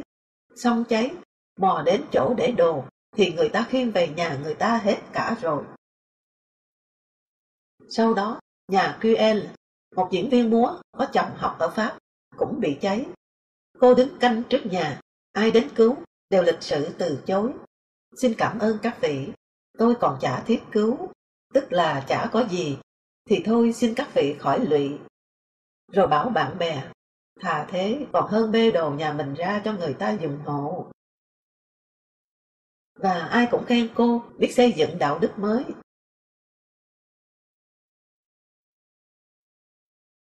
Một chuyện nữa về nghệ sĩ. Thường 1-2 năm lại có dịp kéo quân sang Đức, tiệc, biểu diễn và càn quét các cửa hàng bách hóa. Các cô kháo, cái T, cái X, hay đi vì chịu chìa hến cho mấy lão trên bộ soạn. Chúng nó bảo, mất chó gì, soạn hến suông thôi mà, coi như đi bệnh viện khám phụ khoa thiếu găng tay. Một lần T, em gái NDT, đi Đức về, đến thăm Hồng Linh, kể, chuyến này ở Berlin bọn em ngượng quá. Vào bách hóa, vừa mới cười làm duyên, thì mấy cô bán hàng đã đon đả, mẹ nhà các chị có cần bê không? Chả biết đứa nào ở bên ấy, nó dạy người ta lếu láo như vậy. Những chuyện nên biên vào biên niên sử nghệ thuật Việt Nam vẻ vang thời chống Mỹ, giải phóng đất nước. Đời sống quá lầm than, chiến tranh chấm dứt, cái nghèo khổ rộng khắp bao la, đói hoài đến dân ngay. Các ông anh cộng sản chỉ đủ sức và cũng chỉ mong giúp Hà Nội đánh đế quốc hộ. Còn xây gấp 10 trước thì phải nhờ đến đế quốc thôi. Mãi từ cách mạng tháng 8, tôi nay mới lại nghe thấy chữ điêu linh, chữ xưa Việt Minh thường dùng để tố cáo chế độ thực dân bạo tàn. Chú họ tôi ở ngã năm Nguyễn Du Bà Triệu, một công chức lưu dụng, giảng phế quản, học ra từng ca máu khò khè, bảo tôi, Đỉnh ơi, trên cao kia có biết cho nổi điêu linh của dân chúng không? Nói tới đâu thì có người nghe cho nhỉ? Tin yêu cụ Hồ, chú lại ở cùng công nhân viên bảo vệ sở điện nên được lưu dụng. Chú ngỡ người ta thuần túy quốc gia. Ai hay, chính bà Lan Trọc, cộng. Nói lời lại đuốt lấy lời. Bố cháu hồi 1945-46 đã nói, bọn vẹm này nói thì kinh lắm, rồi mà. Chú còn ngây ngô, thình lình các tiêu chuẩn lưu dụng, lương tục một nhát, ngỡ như chính bản thân chú bị sập hầm. Cuối cùng, sắp 60 tuổi, ông phán là chú họ tôi phải đạp xe đi thu tiền điện. Ông nói, lạ là từ Hàng Bài xuống chợ hôm, cứ thấy toàn hố đào ngang đường. Đành xuống xách xe vòng lên hè trắng, rồi lại tụt xuống, đạp. Thấy người đi đường nhăn răng cười, chú mới biết mình đã lầm bóng băng rôn hắt xuống là hầm hào. Thế là ứa nước mắt ra, biết mắt thiếu bồi dưỡng, sắp mù đến nơi rồi. Một ông bạn bảo, nếu đọc được băng rôn thì cụ không khổ, toàn lời hay ý đẹp, sáng mắt sáng lòng. Đứa con trai út chú, học nhật ký trong tù, phát biểu câu thơ nhân vì trong ngục không có gì làm, hãy mượn việc ngâm thơ cho qua ngày dài, vừa ngâm vừa đợi ngày tự do của Bác Hồ là tiêu cực vì chờ đợi tự do. Cậu bé bị phê vào học bạ, phần tử này không nên cho vào đại học. Cả Trăng Pho Vè và Tiếu Lâm miêu tả cái nghèo. Một yêu anh có bờ rô, hai yêu anh có cá khô ăn dần, ba yêu rửa mặt có khăn. Bắt phanh trần phải phanh trần, cho mayo mới được phần mayo. Việt Nam kiêu hãnh hiên ngang, mua cái đinh ranh cũng phải xếp hàng, mua mẫu khoai lang thì bỗng chờ em tìm tem phiếu. Con gái bảo nhau, lấy chồng cho đáng tắm chồng, bỏ công em tắm xà phòng ca mai. Ca mai là của quý, bán chui bán lủi. Có người mua chỉ để ướt quần áo, mỗi lần mở hòm lại liêm diêm mắt, hít một hơi. Một sáng gặp Thanh Tú ở cửa Nam. Tú mời tối đến ăn cơm. Mạnh Toàn bạn tôi, anh cả Kỳ Nam ở Hải Phòng lên. Tôi hỏi Tú, dạo này thế nào? Tú than, anh ơi, sáng em đi bán bột mì, đâm gạo, chiều em đi bán quần áo họ hàng bên Pháp cứu tế, tối em đi bán mặt cho tivi, cho sân khấu. May mà không bị gọi con phe. Mẹ em sang Pháp xem một phim về đời sống Việt Nam, bảo xấu hổ lắm. Có cảnh bà làm phim, tôi nói là Daniel Hunebel, rất đẹp, nhân tình Kissinger. Mình đọc sách Dear Kissinger của bà ấy rồi mà. Có cảnh bà làm phim đến thăm một ông đạo diễn, vợ là giáo viên. Vào nhà ở khu tập thể Kim Liên, bà vướng mấy đứa trẻ đang dán bao bì cao sao vàng ở cửa. Hỏi lương vợ chồng xong, bà đạo diễn nói, thế thì chỉ mua nổi vài cân cá, tôi vừa khảo giá ở chợ Hàng Bè. Vậy sống nhờ gì? Ông chồng chỉ vào đám trẻ, nhờ chúng. Ô hay, trí thức bóc lột lao động thiếu nhi, bố mẹ ăn bám con. Mẹ em bảo xem tivi một mình mà vẫn ngượng chín cả mặt. Em bảo mẹ em, thôi mẹ ạ, thì đã được thế giới ca ngợi là anh hùng. Đảng ra sức truyền cho dân thói xính anh hùng, và yếu tố quyết định tạo anh hùng là nuốt ngon mọi khổ cực, trước hết sinh mạng mình. Phạm Mạnh Toàn nói ở Hải Phòng có 3 anh em nọ đều cán bộ, chia nhau lần lượt nuôi mẹ già. 3 tháng gặp nhau làm thủ tục sang tay mẹ cho nhà khác. Trong có một cân mẹ, ghi sổ đàng hoàng để xem ai nuôi tốt, nuôi tồi, áp dụng kiểu thi đua ở cơ quan. Nhưng bà cụ đáo để, yêu đứa út nhất, cụ độn vào bụng 2 bọc xi măng. Đứa thứ hai cũng yêu, cụ để 1 bọc. Đến anh cả cụ ghét, thì cụ vắt hết, và 3 hôm trước khi cân, cụ còn nhịn ăn. Cụ nói, thằng út tôi coi như con nông, nên tôi chiếu cố. Kỳ Nam kêu lên, ôi đường lối giai cấp, vận dụng vào cả trong gia đình. Toàn cười, có câu này vào được sử liệu các câu đối hay nhất nước ta. Có cứt gì mà phân, mà có phân thì như cứt. Nhân chuyện bán mặt cho tivi, Thanh Tú kể, xin nói đến chuyện bán mặt nạ, cũng của Thanh Tú. Tuy nó xảy ra lúc đất nước đã chơi xe hơi nhà lầu. Đầu 2003, tôi đi chào chỗ quen biết để vào Sài Gòn ở. Tôi đến Tú ở Triệu Việt Vương, thì Tú bảo tiếc quá, giá anh không vào Sài Gòn, thì anh với em cộng tác quá hay. Ta viết sách về làm đẹp, em kể, anh viết. Tú cho biết tay nghề tô đắp cái đẹp dung nhan của Tú đã được kén làm đẹp cho các ông cốt lên tivi. Tôi đùa, Công vỗ mặt ấy to đấy. Bao nhiêu một mặt? Tú nói, 30-40.000. Mặt họ quý, nhưng công mình vỗ vuốt mặt cho họ thì là con bọt con bèo. Nhưng em cũng thôi rồi. Sao thôi? Tôi hỏi. Có đứa bạn em, nó bảo cẩn thận đấy. Mày bôi mày quệt các thứ lên mặt các cha, mà ngộ nhỡ các cha lên sởi, hay quai bị, hay sưng mỏng răng, hay phấn son làm nám da, thì mày chết. Sao chết? Ồ, người ta nghi mày mưu hại lãnh đạo. Này, các chỗ ấy nguy hiểm chết người hơn cả trạm biến thế điện hay chuồng cọp đấy.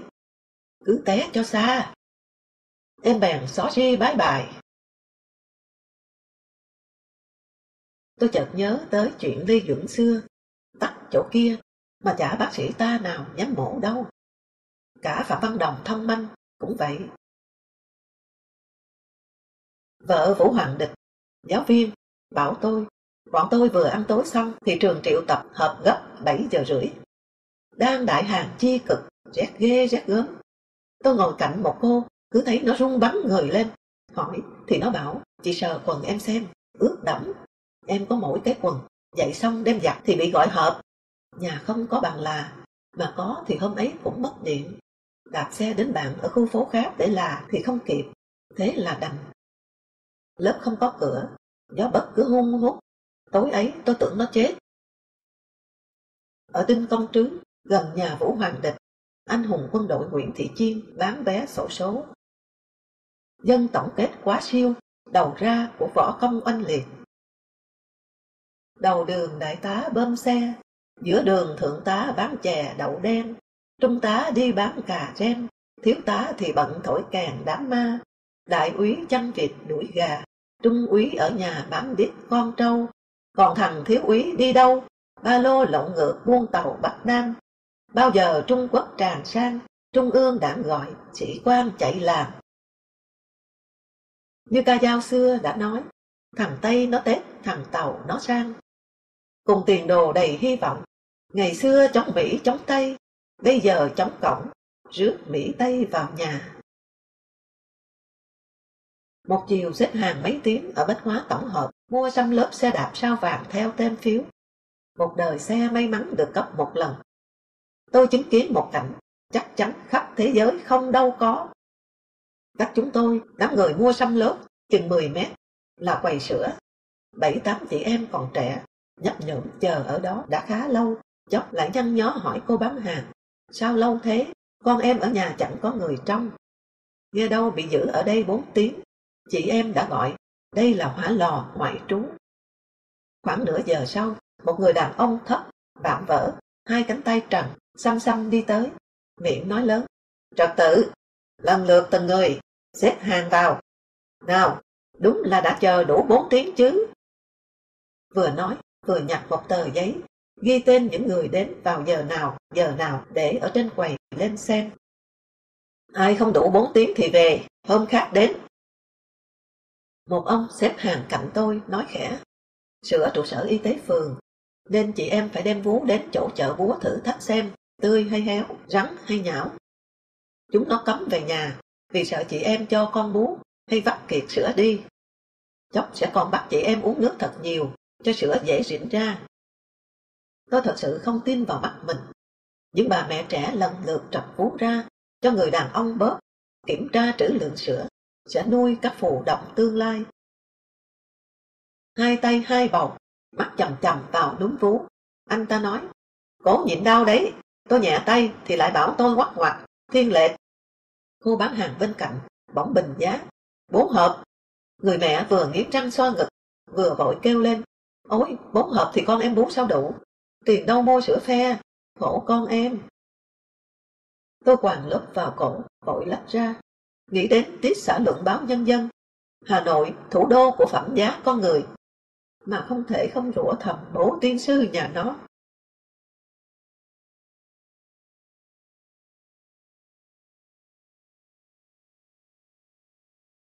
Vừa tới cổng Bách Hóa đằng Hai Bà Trưng thì bị giật về đúng 3 ngã. Trái, phải và đằng sau. Một cô liếc thoáng, bố hố rồi, vợ mẹ nó loại 2 rồi. Phải xem có sợi chỉ xanh ở vải lót bên trong cơ. Bố khốt, khù khờ. Bố khốt quá. Thôi thương bố khốn, con mua đỡ cho ở giá giữa loại 2 và loại 1 xuất khẩu. Tôi nghẹn cổ, không trả lời được. Vì một cô bên trái đã hai tay níu lấy cái lớp xoắn lại và nó lập tức thiết lấy cổ tôi. Có mỗi con là chơi đẹp với bố khốn. Nghĩa là trả đúng loại 1. Chỉ xin bố khốn bớt Caraso 5 đồng. Thế là ố trình tuyệt, bố khốn nhẹ nhẹ. Tôi cố gỡ ra khỏi gọng kìm, nói, tôi mua dùng, bánh xe tôi bến 1 năm nay rồi. Bám đi, đi bằng sắt không lớp đỡ trượt ngã. Tôi chẳng thiết ngó xem ai vừa mách mẹo thiết luân xa. Bụng nghĩ chủ nghĩa tư bản biến người thành hàng hóa. Mình hơn là còn được làm cái giá treo hàng, cho nên mới thành lương tâm thời đại đồ.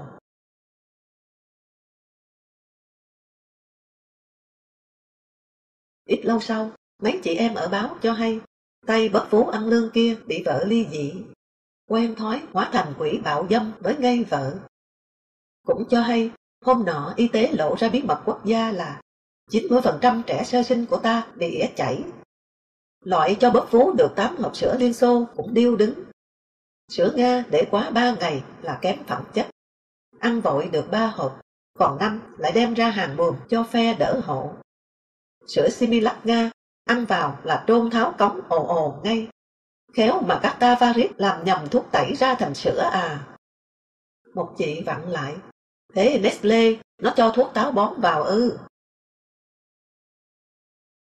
Một chị nhắc lại, hôm nào công đoàn bán cho đoàn viên sữa Mộc Châu, đặc quánh hẹp mở ra ổ liếp xe đạp. Nhiều người mách nhau nấu chè bà cốt, cứ tương cho nửa bàn tay gừng vào là chắc dạ. Nhưng có chè lại khổ nổi không thìa, phải lấy dao bếp nạy. Nghe nói, tôi chợt nhớ đến những cái thìa ở quán 4 mùa, thủng lỗ chỗ. Thìa không nằm trong dự kiến của Ủy ban Kế hoạch, vì nghề đúc bị cấm như mọi ngành nghề thủ công khác, trừ hàng thiết làm đèn dầu, bếp dầu bằng những vỏ hộp nhờ trật phú ra cho bớt mà có. Dân liền vào quán cà phê Mậu Dịch, gọi một tách cà phê 3 hào, uống xong đẫm luôn thìa nhà Mậu, hào 2 một chiếc. Đối phó lại, nhà Mậu đem đục thủng thìa ra.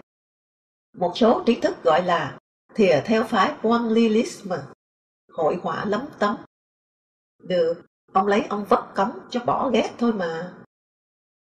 Nhà Mậu cuối cùng thuê trẻ con mót que kem, cho vào mỗi cốc cà phê hay chanh quả, một que đã được dội nước đánh ào một gáo cho chung cả rổ. Cuộc đấu trí giữa thìa và que kem diễn ra khá dai dẳng trước con mắt dửng dưng của trọng tài là Đảng. Vốn thờ câu, không sợ thiếu, chỉ sợ không công bằng. Đúng, không công bằng quá. Sao quốc doanh các anh có thìa mà tôi thì không? Tôi hỏi Khoa, công an sống trong khu văn công. Sao ăn cắp nó chạy mà công an cứ thổi còi, chứ không đuổi? Khoa nói, đuổi làm gì chứ chú?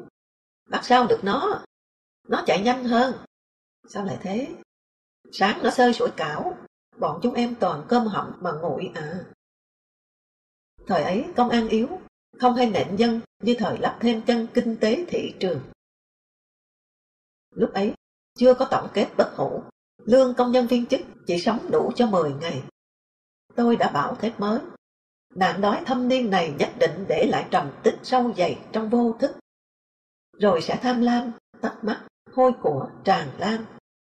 Cái đói nó ngoạm hết dần nhân cách. Nhưng dân không chỉ tự phá nhân cách, cũng phá cả quan cách, tức là tế phệ, ngay cái anh gieo khổ vào mình. Đầu tiên, dân thử đánh thí điểm vào anh em quốc tế vô sản, rồi mở ra diện sau. Đồng chí Liên Xô hóa thành Nikolai nhai qua dép, đồng chí Triều Tiên thành chim sung sung, đồng chí Lào thành hắc Lào mông chi chít, cai đẻ thôi đẻ hẳn, đồng chí Trung Quốc thành bành âm hộ. Quy luật chăng? Mở trận chống cường quyền, dân thường dùng vũ khí nhỏ nồi trước, bôi đen nhẽm mặt đối tượng đi, thành khỉ khẹt, rồi sẽ hiện ra thành quỷ dữ. Tôi vẫn coi mẫu chuyện dân sáng tạo sau đây là tiêu biểu nhất của vũ khí nhỏ nồi. Toàn chui lủi luật lệ, Việt Nam bị Liên Hợp Quốc dọa đuổi và phải khai lại lý lịch. Không được nói phép, nhập nhèm, bèn khai họ và tên An Nam, tức Việt Nam. Anh Kim mẹ lo cơm cháo. Liên Xô, Trung Quốc chuyên xui em đánh đấm. Nghề làm lâu nhất, ăn xin. Sở Trường, đâm chém và xé hiệp ước. Sở Đoản, nhìn ngõ cụt thành đại lộ thênh thang. Khả năng giúp Liên Hiệp Quốc thảo nghị quyết. Tiền đồ phát triển, vật phẩm có triển vọng thay hết nhân phẩm. Một hôm, Bộ Nội vụ mời tôi đến 16 Trần Bình Trọng, bộ phận tiếp dân của bộ. Tết vừa qua, lũ người nhà tù xét lại đến đây gửi thư từ, quà Tết cho tù. Toàn các chị, riêng tôi đàn ông thăm Trần Châu vì anh không còn gia đình. Người trẻ nhất trong chúng tôi là Châu, con gái Kỳ Vân, chị đứa em Đông hy sinh vì rocket ở Trường Sơn. Cháu nhanh nhậu hay cười như bố. Nhìn cháu, tự nhiên tôi nhớ đến một sáng rất rét trên an toàn khu. Nằm trong chăn, Kỳ Vân bảo tôi, mày chưa được biết, những sớm thế này, con mày nó dậy, nó leo lên người mày, rồi nhìn mày bằng hai con mắt tròn xoe. Tôi nghĩ thầm, chắc là cháu này đây. Kỳ Vân bị cổ trướng, được về nhà chữa bệnh. Đảng không muốn thêm một người chết trong tù sau Phạm Viết. Tôi hỏi cháu, bố sao? Bụng như cái trống, chú ơi, nước đái đỏ như nước vối đặc. Bố có buồn không? Cười đùa suốt, chẳng thấy buồn chú ạ. Trả lời tôi, cháu cười tuét, đúng cái cười của Kỳ Vân. Thế mới là bố cháu. Về nói với bố là chú hỏi thăm, chú rất nhớ. Bất năng khuất là bố cháu. Thế rồi Kỳ Vân chết. Cháu Châu cũng chết 1975, sau bố 2 năm, đẻ bị băng huyết. Hôm nay, nhận giấy mời của bộ, tôi vẫn lệ thường dạo bộ với Lê Đạt, nhưng lần này rong xuống tận hồ Thuyền Quang. Rồi bảo Đạt chờ ở đó, tôi vào chỗ tiếp dân của bộ ở Trần Quốc Toản. Lê Thành Tài, người Nam tập kết, trưởng phòng cục chấp pháp, đã ngồi chờ ở phòng khách cùng với một người mặc hổ phù đỏ sậm. Trước mặt hai người, 2 gói thuốc lá và chè chưa bắp. Tài giới thiệu, tôi mới biết người đó là Hoàng Thao, Thứ trưởng Công an. Tài nghe tên Hoàng Thao thì đầu tôi nghĩ ngay đến Lưu Động. Anh nói ở nhà tù Sơn La, anh được chi bộ phân công dạy Hoàng Thao tiếng Pháp. Nhưng anh nói, nó óc bả đậu quá. La Forêt là rừng, thì nó học mãi không thuộc. Đến lúc thuộc, lại xỏ ra thành La Forêt là rừng. Tao phải bảo sự xứng Lê Thanh Nghị là rừng dạy nó thôi, cho nó thông tiếng ta là tốt quá rồi. Còn lúc ấy, tôi chưa biết chính Lê Thành Tài có hôm bảo Châu trong tù. Ta vừa suốt tung lưới xét lại Liên Xô, ghi 2 bàn thắng xong. Tóm mấy chục người các anh là một bàn này. Vô hiệu hóa võ nguyên giáp là một nữa này. Bàn thứ 3 sẽ là sang Nga lôi cổ mấy thằng Lê Vinh Quốc, Văn Doãn, vân vân về. Cũng chính Tài bảo Châu, khi Châu tù ở Phú Sơn, Thái Nguyên, báo anh biết là bắt thằng Đĩnh em anh rồi. Nó là một bộ trưởng trong chính phủ phản động của các anh. Châu bảo tôi, sau đó nghe ở ngoài giếng có ai huýt sáo, anh cứ nghĩ là tôi. Tôi nghe mà thấy mình có lỗi, không bị bắt và không đến thanh minh khi anh ngỡ tôi huýt sáo. Tài pha trà, bóc thuốc Thanh Long hẳn hoi. Rồi nói, hôm nay bộ mời anh đến để anh Hoàng Thao có chuyện liên quan đến Trần Châu. Tôi hơi chột dạ, thì Thao nói ngay, nay đảng khoan hồng tha cho Trần Châu về, nhưng phải có người viết giấy bảo lãnh. Mời anh đến là để viết bảo lãnh đó. Ngỡ họ ít ra cũng thanh minh về việc lỡ bắt anh chị em. Tôi phản ứng luôn. Tôi không bảo lãnh, không tự do gì cả, tự nhiên bắt, chẳng có tòa xét xử, và cứ thế giam. Nay tan nát gia đình, thất nghiệp rồi. Ra tù lại cứ vẫn đeo cái tiếng phản động. Lê Thành Tài hút thuốc, mặt như không, nhưng dưới gầm bàn, đá lia lịa vào chân tôi. Công an can tử tế cũng bằng bạo lực, đá ngầm. Nhận thông điệp quá dồn dập của Tài vào ống đồng, tôi bèn nói. Nhưng đấy là nói, nếu là tôi, còn đây là chuyện Trần Châu. Thành Tài bảo anh chỉ viết nhận bảo lãnh cho Trần Châu rồi đưa chúng tôi là xong. Tài hỏi tôi, ở quê còn ai không? Tôi nói, ông bà nội đã lìa quê từ trẻ. Ôi số phận, nếu tôi trả lời khác, có thể Châu sẽ về gần Hà Nội có vợ chồng tôi, và sẽ chẳng lập gia đình và có con cháu ở một làng tại Quốc Oai, Yên Sơn, và nằm lại tại đó. Nhất Sơn là làng Nguyên Quán. Đến lúc ấy, Hoàng Thao nói, anh Trần Đỉnh ạ, các anh nói đảng ta theo Trung Quốc là không đúng đâu. Đảng ta coi Liên Xô và Trung Quốc đều có cái tốt, cái xấu như nhau. Tôi lại bật ra, tôi đến đây là đi cùng một anh bạn. Chính khi đến đây, tôi bảo anh bạn đó là cả hai thằng đều thối. Vừa nói hai thằng cứt hết với Lê Đạt thật, sửa thành thối vì xã giao. Hoàng Thao vội xua tay, thôi, tôi không nói nữa, kẻo các anh lại bảo Hoàng Thao biết gì lý luận mà nói. Khi bắt lưu động, chắc Hoàng Thao đã bảo đem đến cho gặp mình, chắc muốn cho một bài học lập trường. Tù Sơn La với nhau nha, mày tú tài, tao bập bẹ chữ. Nhưng đấy, đã thấy căn bản cách mạng cần cái gì chưa? Cần chó gì cái tiếng Tây chuyên xuôi phản động của mày? Sau đó, khi họ điệu đi, lưu động cứ ôm chặt chân bàn. Gỗ liêm nặng lắm, chắc vẫn là bàn mật thám Pháp hồi Bắc. Lưu động bảo tôi, mà chửi Hoàng Thao rất to. Tiên sư bọn Mao ít chúng mày, giỏi nhất là bắt tù, giết hại đồng chí. Mồng 6 Tết, Lê Thành Tài điện thoại, nói Trần Châu đã về.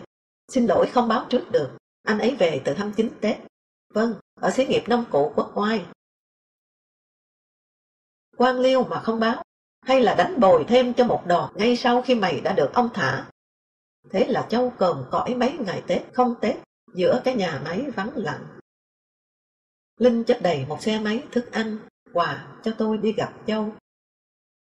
Anh em ôm nhau, tôi nói khẽ vào tai Châu, thả ra vì nay cần con tin nộp Liên Xô. Không biết là còn tuân theo khoản thả tù chính trị ký trong Hiệp định Paris. Mỹ nó hay thọc gậy vào bánh xe chuyên chính. Ngay sau mũi Châu là một vệt tím bầm. Châu bảo sáng hôm được tin về, anh vui quá, hút thuốc lào, bị say, ngã vật mặt vào gờ xô vệ sinh. Tôi nghĩ đó là cái dấu cuối cùng nhà tù lưu lại cho anh. Anh em tù, mỗi người về ở một huyện xa. Hoàng Minh Chính ở tại thị xã Sơn Tây, ngay cạnh đồn công an. Nhưng chỉ một năm, anh đã lén ra bến ô tô từ sớm, mua vé về Hà Nội, phá lệnh. Đặng Kim Giang về Liêm, nhưng rồi cũng lại cả gia đình dọn về ở trong khu vực chùa Liên Phái. Vũ Đình Huỳnh về phố Thợ Tiện, Nam Định. Cũng vài lần ra đến bến ô tô để về Hà Nội, nhưng công an lại túm được. Lê Trọng Nghĩa đánh xe bò hợp tác xã vận tải thô sơ ở Trương Xá, Ân Thi, Hưng Yên. Minh Việt đến Thắng, Hiệp Hòa, Bắc Giang. Gia Lộc, Kiến Giang ở hai nhà máy chè trên Ấm Thượng. Lưu Động, Huy Vân, Huy Cương về nhà máy gỗ đầu thị xã Ninh Bình. Phan Thế Vấn bật lên tận Lạng Sơn, sống với em trai là bác sĩ hộ trên đó. Hôm đưa Thẩm và Vấn về, xe Lê Thành Tài đổ ở trước nhà Vấn, để Tài vào báo cho bố mẹ Vấn biết Vấn lên Lạng Sơn, không được vào chào bố mẹ. Ngồi trên xe, Vấn nghe thấy người ta gắt bố già mình. Đến báo con các người ra tù mà bà ấy mới mở cửa à. Bố mẹ Vấn từng lọ mọ lên tận Yên Bái, Lao Cai, thăm đứa con cả tù tội. Nhưng đi hàng ngày đường vất vả, chỉ được thăm con nửa giờ. Người ta phạt Vấn đã dám gửi thư lên Lê Dũng, xin cho anh thuê luật sư cãi giúp anh. Ở đây phải nói tới kế hoạch chưa thực hiện được, là đầy vợ chồng con cái Võ Nguyên Giáp ra đảo Tuần Châu. Sáu Thọ định sẽ để anh em tù cứ thế sống vĩnh viễn tại nơi về quản thúc. Cấm anh em làm những nghề sau: chữa đài thu phát thanh, sợ liên hệ với địch; chữa đồng hồ, sợ đặt miền định giờ; chữa xe đạp, sợ có phương tiện tẩu thoát; và cắt tóc, sợ cắt tiết đồng bào chăng. Châu mới ra tù, mỗi tháng tôi đi thăm anh 2 lần. Chủ nhật nhà máy vắng lặng, một mình anh trơ trọi. Thường lên đến bờ đê tả sông đáy, đầu huyện Quốc Oai, tôi mới chảy nước mắt, nhịn từ lúc chia tay. Biết rằng bao giờ anh cũng đứng ở đầu đê nhìn theo tôi mãi. Hà Nội từ nay là chỗ trống không của anh. Nỗi khổ lớn nhất của anh là bặt tin 3 đứa con. Mùng 1 Tết tự do đầu tiên của anh, chúng tôi đưa anh đến nhà bà chị ở hàng đào, cho anh đứng ghé mắt qua lỗ cửa con khoét trên cánh cửa lớn, để nhòm xem 3 con anh, chúng sắp đến nhà ca hát, dì ruột nó gần đây. Châu đang nghiêng nghiêng đầu ngó, thì bỗng nấc lên một tiếng, bàn tay giơ lên, quờ quạng, run rẩy. Lần đầu tiên trong đời tôi nhìn thấy người mất hồn. Tôi nhòm ra, thung dung đi hàng một ở vỉa hè trước mặt, 3 đứa trẻ con anh. Một dạo dài, chúng hãi hùng nghe nhắc tới bố. Một quy định chung của đảng, con cái tù xét lại không được vào đại học, trừ nông nghiệp, sư phạm và xây dựng, mà đảng coi là đồ tả. Thẩm vấn tôi, người ta kết luận tôi sa đọa vì đọc quá nhiều tà thư. Họ lầm, chính sách của họ là chính thư. Biết đâu chính cuộc đời bày ra sống động hàng ngày mới là chính thư. Còn trong mắt tôi, tà thư lại nâng tôi dậy. Thẩm vấn, là hỏi cung. Dịch ra các tiếng Anh, Pháp, Tây Ban Nha đều là thế. Thẩm vấn về. Hôm sau, tôi ngốn ngay bướm bướm của Henri Charrière và mấy nhà văn nữ. Hoài niệm không giống với nó thuở xưa, hồi ký của Simone Signoret, vợ Yves Montand. Hai vợ chồng đều siêu sao điện ảnh Pháp. Chim họa mi thôi hót trước bình minh của Enza Triolet cho tôi câu, thuở ấy tôi chưa biết số phận ấy là chính trị. Một cái chết rất êm dịu của Simone de Beauvoir, viết về cái ốm, cái chết riêng tư bé nhỏ của mẹ mình, mà sao đầy trí tuệ và tình cảm tinh tế đến thế. Trong khi chúng ta ngày ngày chết bao nhiêu mạng mà chẳng có cái viết nào cảm lòng người. Tôi lẽ ra phải nghe những chính thư như chỉ thị của một nhà lãnh đạo văn hóa nói, xã hội ta không có bi kịch. Nam Ngạn, một bà cụ có 2 con gái phục vụ trận địa pháo, hy sinh đấy. Anh nào đến chia buồn thì bà cụ tát cho vỡ mặt. Ở hồi ký của Simone Signoret, tôi xúc động chuyện Yves Montand nhận lời mời đến hội nhà văn Liên Xô, với điều kiện là không đòi ông hát. Mỗi ngày ông đã hát 3 buổi ở nhà máy, nông trường quốc doanh và nông trang tập thể rồi. Hội nhà văn nuốt lời, rất cáu, nhưng ông vẫn lên bục để hát đúng 2 câu, thì ngừng lại hỏi các nhà văn bên dưới. Các người đã đổi gì để có phè phỡn này? Đổi bằng đích thích, thậm chí đồng lõa nữa, trước những oan trái, chết chóc, tù đầy của các nhà văn dũng cảm. Có tài hơn các người rất nhiều đấy. Những ngày thế giới đau lòng về thuyền nhân Việt Nam, Yves Montand đã cùng Bernard Kouchner lập ra phong trào một con thuyền cho Việt Nam, với con tàu cụ thể là đảo Ánh Sáng. Hồi nghị quyết chính, tôi nói với Phan Kế An một tâm đắc lớn, rồi sau đi vào biên bản hỏi cung tôi. 20 năm sau, An bảo tôi, chơi với mày từ 1948-49. Tao nhớ một câu mày nói, chúng mình tiêu bạc thật, họ tiêu bạc giả. Hãy cho lòi thánh đường bạc giả ra.